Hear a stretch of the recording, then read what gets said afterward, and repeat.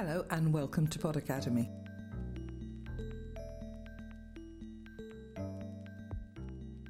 When you use a sat-nav or check a modern weather forecast, you're using technology made possible by space exploration. Emerging space industries include tourism and some tentative plans to mine asteroids or the moon for rare materials. Space now has its lawyers, its policymakers, and even its ethicists. Robert Seddon went to King's College London to meet Tony Milligan, a moral philosopher who's worked extensively on the ethics of space exploration. He started by asking Tony how and why did it all begin. Well, that's a piece of guidance from my students, in fact. There was a student who wanted to work on the issue of terraforming, which is one of the big, sexy issues in space ethics. And I thought, does the world really need this to be done? And then I looked into it, and he produced the work, and it was a good piece of work. So I thought, this bears looking into a little bit closer. So I did a short course, and the blurb advertising the course was picked up by Space Policy, the journal, and they invited me to write an article. And then from the article, other people wanted other things. So it sort of snowballed into a new research direction for me, which was good because it's a fresh area and it's interesting stuff. And you're also dealing with things that matter, and that's always a nice added bonus. Do you see much engagement from people involved in space industries in practical terms? Well, up to a point. I think there are people who want to have a story about the importance of space. Elon Musk wants to have a story about backing up the biosphere and the ethical significance of what they're doing. And he's got shareholders that he has to keep happy and so on. So there is that high level interest, and the stories aren't necessarily particularly convincing ones from an academic ethicist point of view, but they're interesting stories. And then you've got the wilder reaches of the ethics of space, which is all about really, really big questions, and it doesn't connect up with the agencies.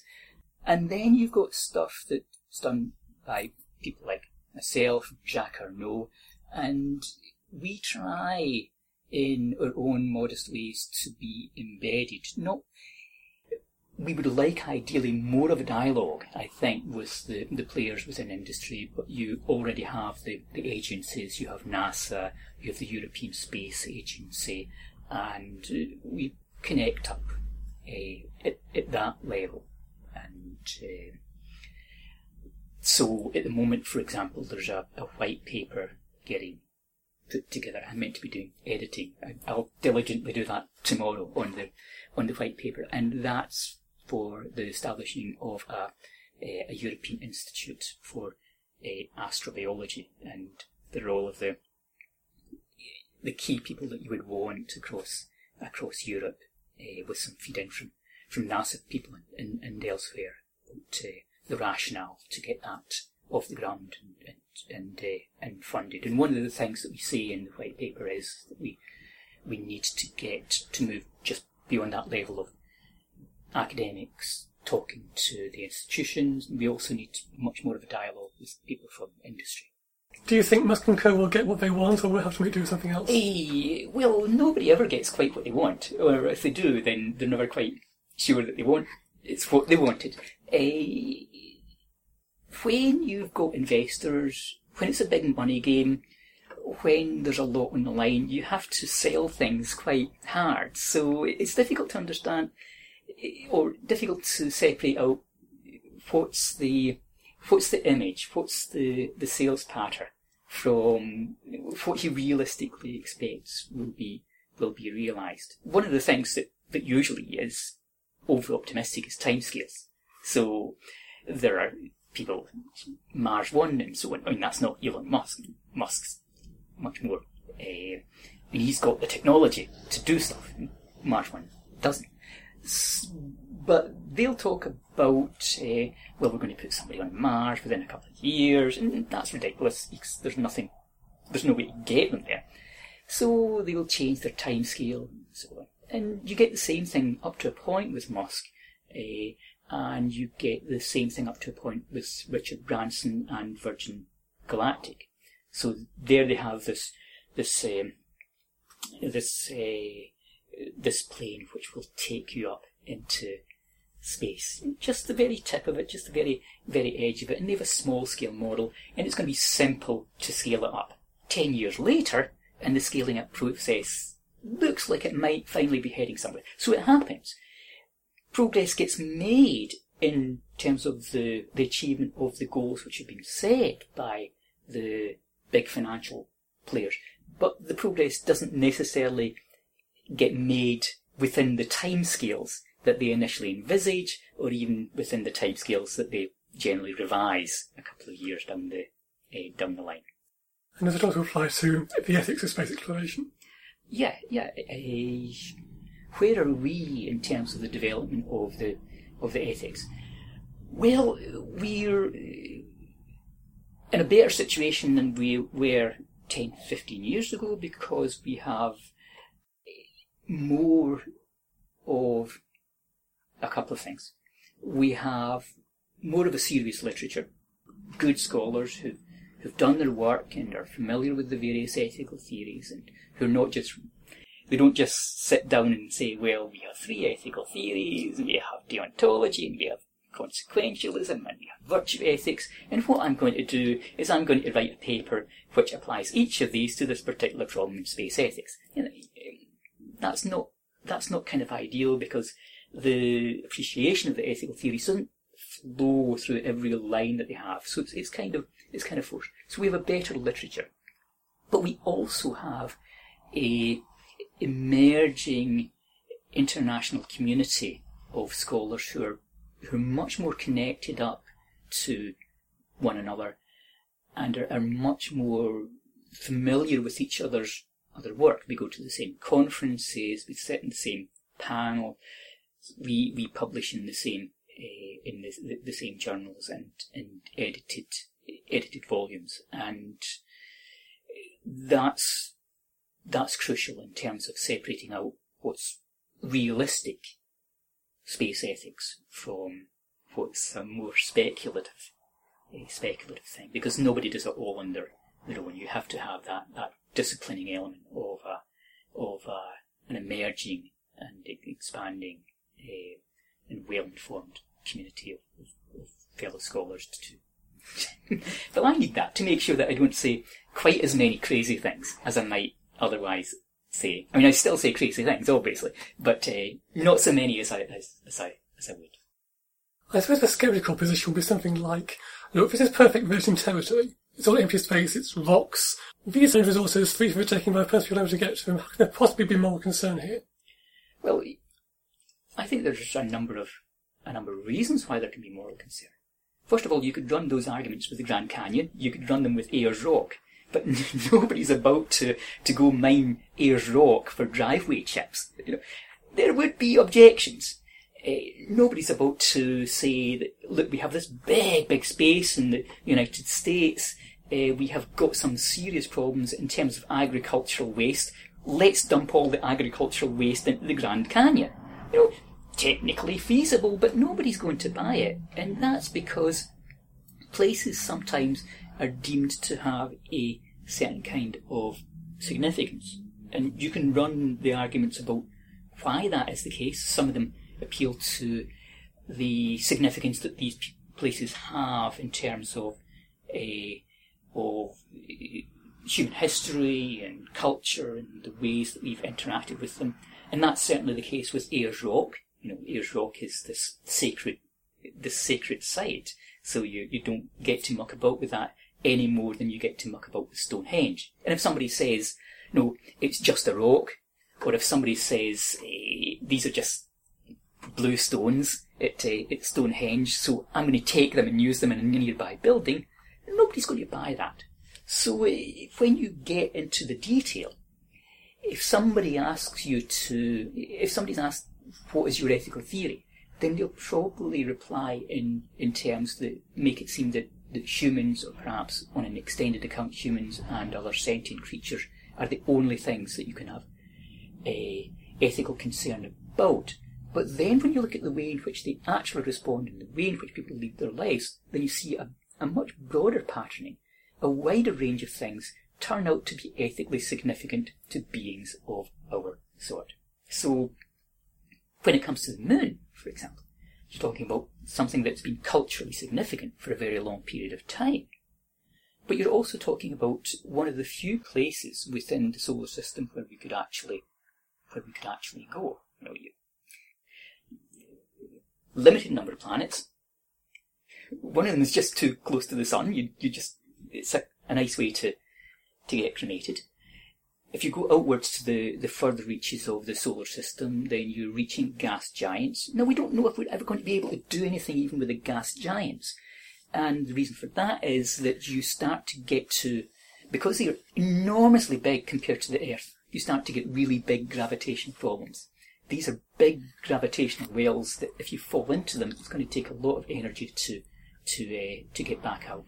So that means places like Mars and the Moon, these are the big candidates for other large-scale bodies within the solar system that we could actually envisage human beings settling on. So we don't necessarily want to turn them into quarries, or we don't want to use all of them as quarries, both for our own sakes and for the sake of future humans. Now, there's a thought there that, well, that's just limiting ourselves to thinking about the solar system.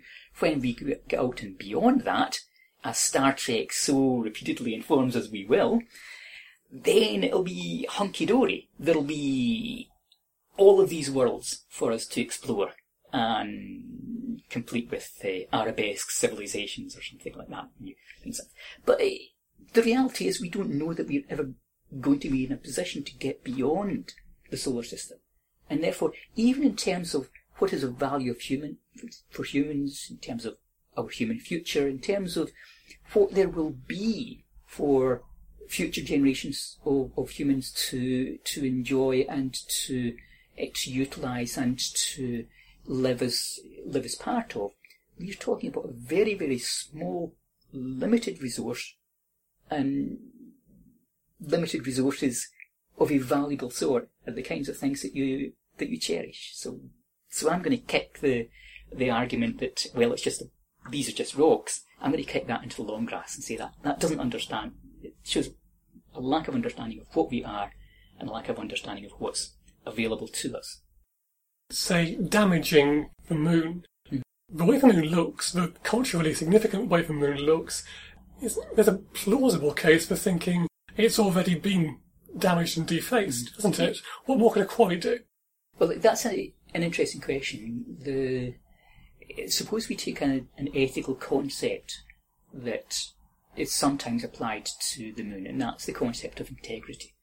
Now, if you look at, Futurama. Now, Futurama, I think they turn the moon, they turn it into a golf course. And it's the incongruity of, the moon just being used as this mundane object, as a lunar golf course, and or is it Mars that do that with? They do something. It's a theme park in the moon. Anyway, it's inappropriate. It's inappropriate uses, and it's the way in which the comic utilisation is so out of keeping with the character of the place, which makes it a kind of funny thing.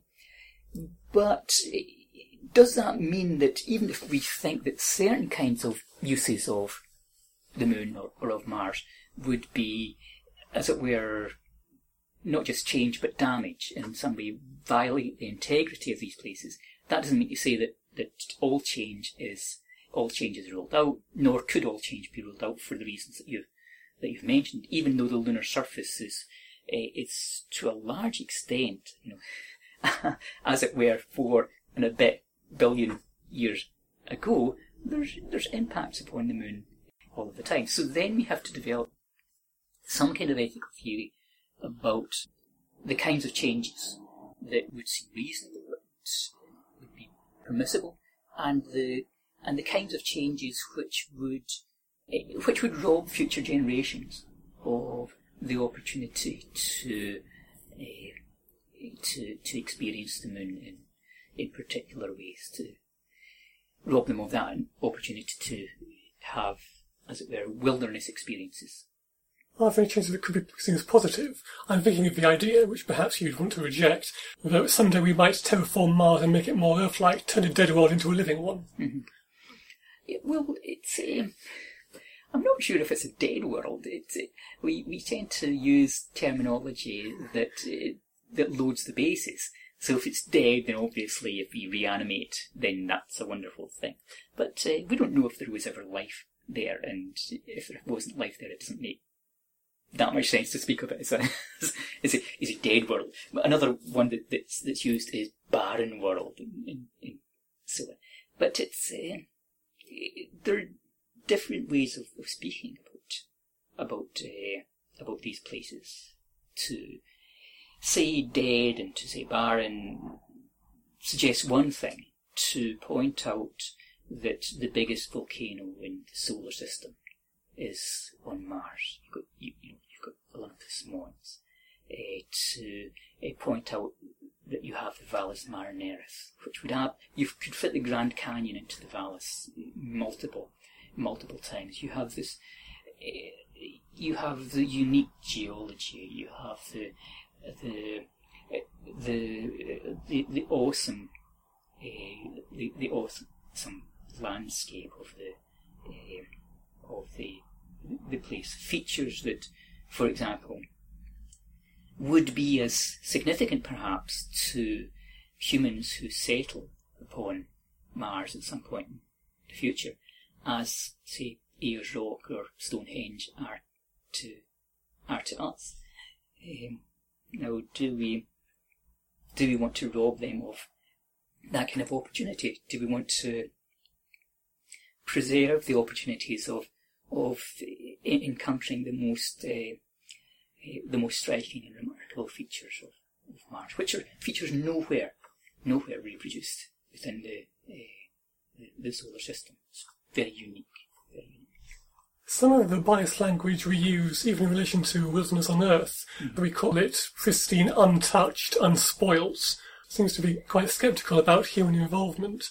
And I think there's something similar sometimes in relation to space, the idea that we haven't always been responsible stewards of our own Earth, that we'd better get it right this time, that we might risk polluting space, but we already are, perhaps? Yeah. Well, we already have done. We do all of those to improve telecommunications back in the 60s. All of those millions of little dipole antennae blasted out into space with the notion that we just helped bounce the signals back. But of course, they're an absolute menace out there now, and all the space junk that we're developing industries to try and cope with. And of course, space seemed really open and really free at first, but when you get to sort of cislunar space, and when you get to the just beyond the immediate atmosphere of the Earth, things can get really pretty crowded pretty quickly when you're continuously firing things up there. But when you go beyond that, there are reasons why we don't want to contaminate. One is the science. So you don't want forward contamination. We want to know what we can know about life, and we would like to detect rudimentary forms of current or historic life somewhere else. But in order to be sure of the results, we have to make sure that we didn't bring it there. And we have done that kind of thing before. Somebody sneezed on one of the Canberra lenses for the Apollo landing missions. And on a different world, that could have had very different consequences. That stuff wouldn't that wouldn't happen now. But we want to protect these places for the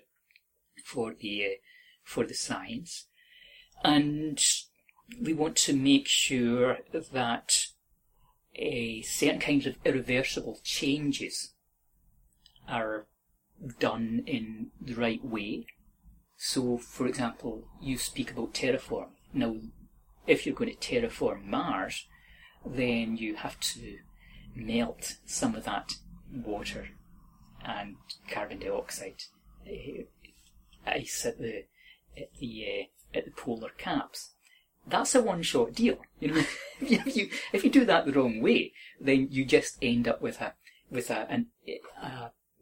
more or less evenly or unevenly distributed package of ice from the rest of the planet. So if we go in gung ho and mess it up, then the possibilities of successful and viable process of terraforming might be compromised for hundreds of years, perhaps even permanently. So we've got an ethical responsibility to make sure that if we're doing these things, then we're doing them in a reasonable manner, that we are not just guilty of impatience, that we actually have the technologies to succeed in reasonable projects. Now, I've spoken about the nature of these environments as something that merits ethical consideration and certain kinds of protection.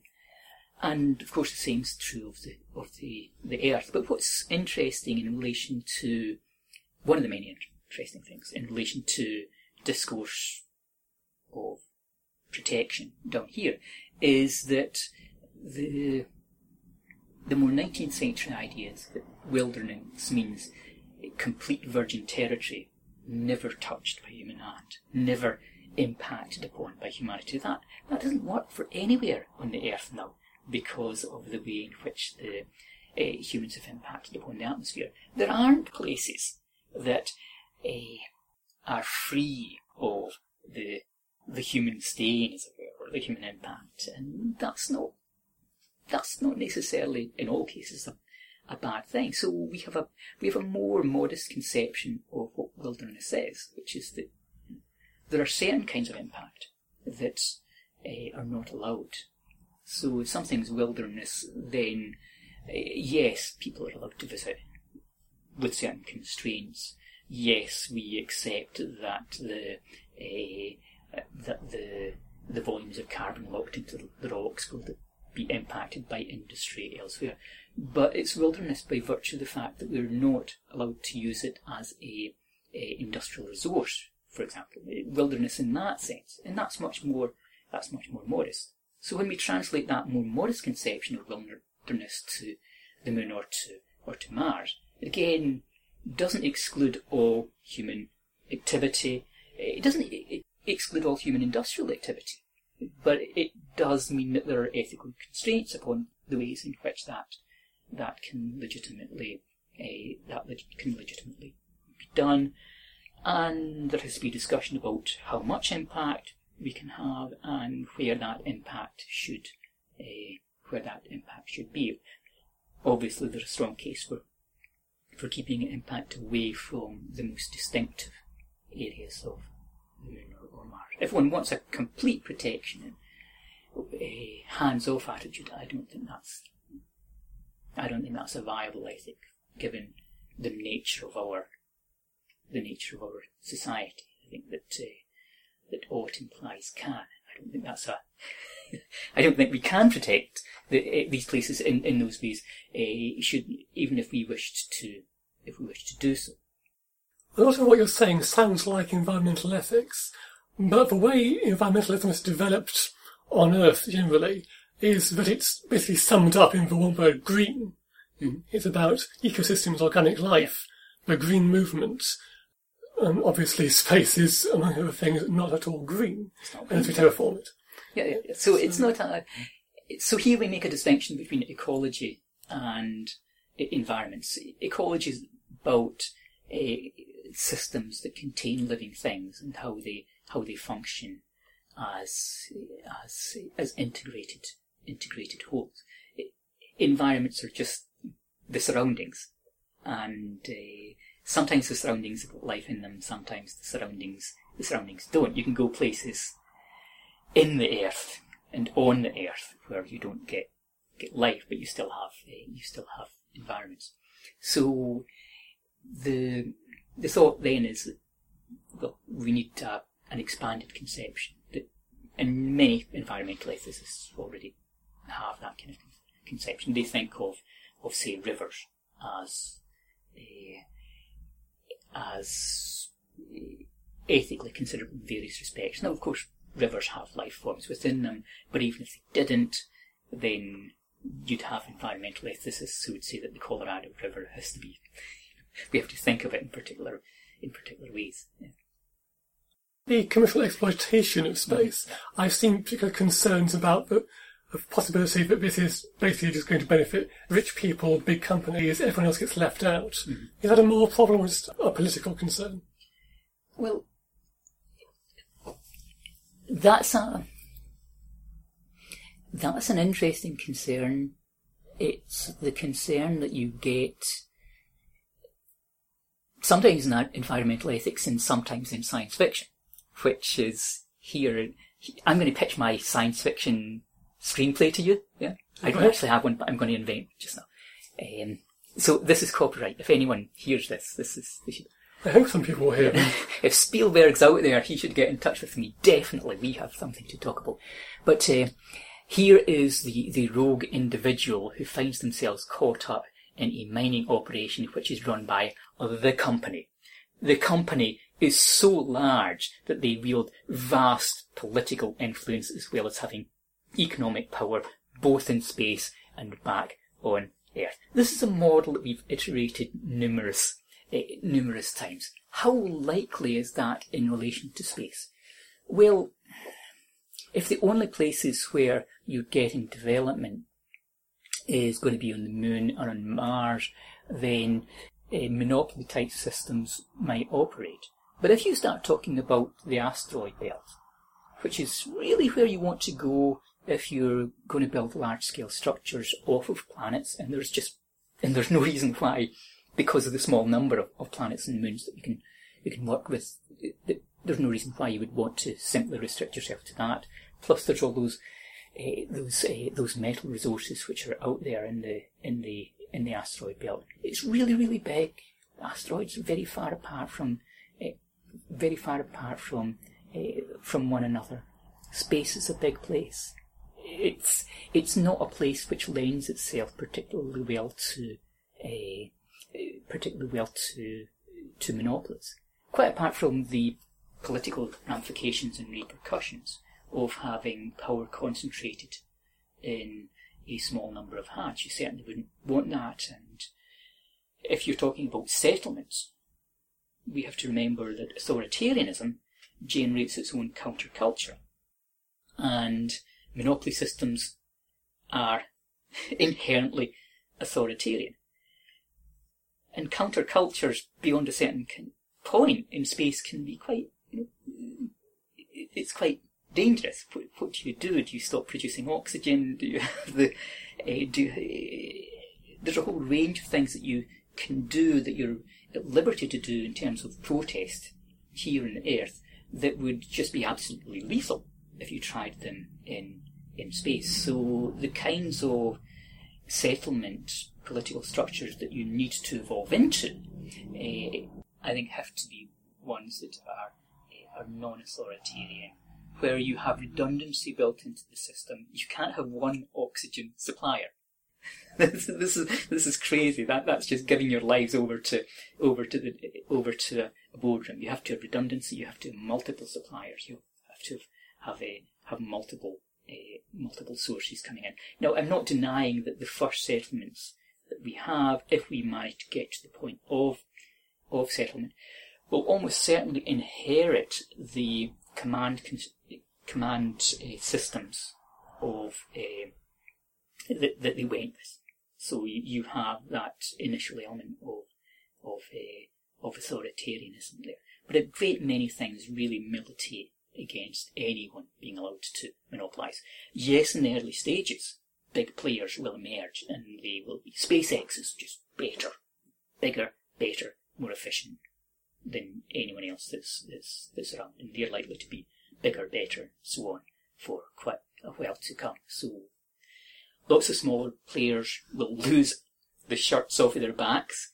There will be big players, as there are in emerging sectors, but once you've developed the technology, it's very, very difficult to stop people from piggybacking off of that and developing rival commercial interests. So if the company story is true, then our future in space is just going to be nasty, brutish and short. But if you can get beyond that to multiple players, multiple stakeholders, then you are much more in a position to have a sustainable process of development, and you're also in a much better position to have a viable dialogue and practical impact in terms of the environmental ethics of space. If you go up against one big player, it's really, really tough. Rio Tinto Zinc is a tough opponent to go up against. If you've got multiple players bidding for the ways in which they would carry out processes, then you get more leverage. We've been talking largely about ethics as a sort of constraints. It tells us what not to do, what we mustn't do. Mm-hmm. But I wonder whether you think ethics might also play a more positive role, give us things to aim for in space. Yeah, I think so.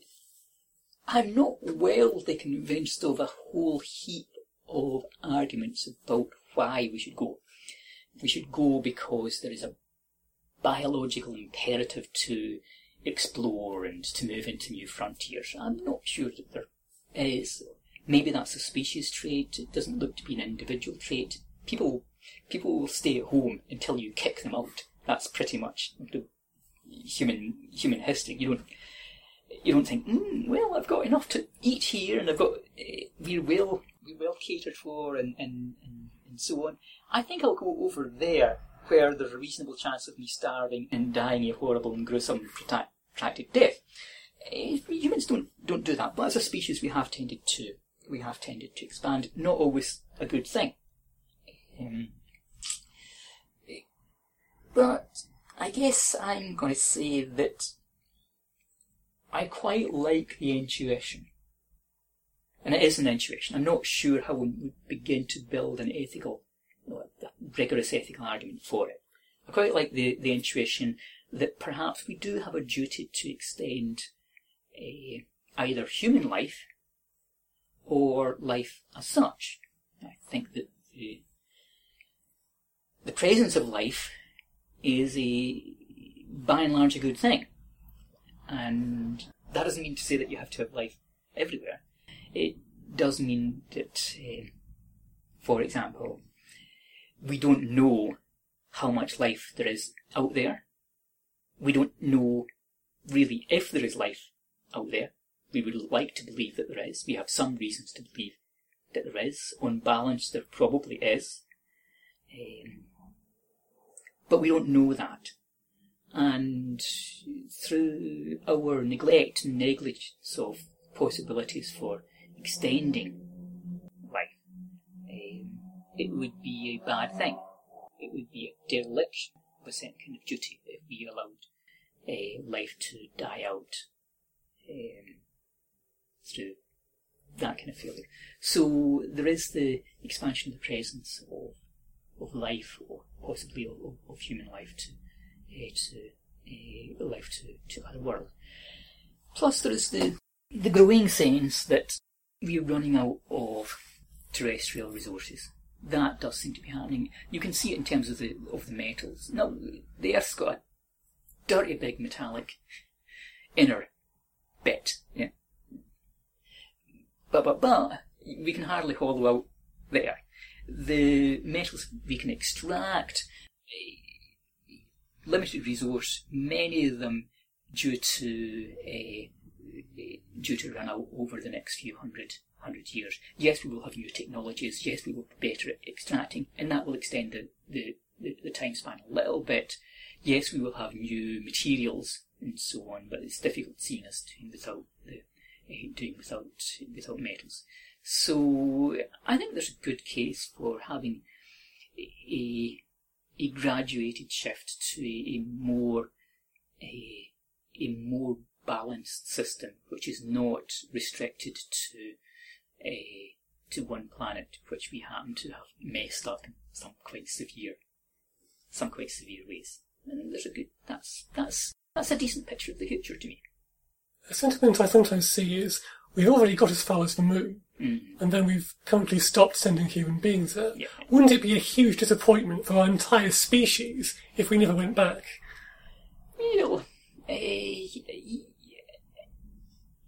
It's disappointing from maybe not for the entire species, maybe for me, maybe for you, maybe for a lot of people. I'm guessing a lot of people have more immediate pressing things on their plate. I guess it's what we do. If we can go and do things badly, we can go and make the same mistakes. I don't think that's necessarily the outcome that will happen, because we're starting in a different way, and the dynamics of living in space impose restrictions and constraints upon us, which we cannot ignore. I don't mean to say that they are morally inescapable. I mean to say that they are physically inescapable. That there are certain aspects of the sheer nature of space that imposes certain ways of doing things, and certain needs for humans to work with one another in order to get different kinds of jobs done. Thank you for talking to Pod Academy.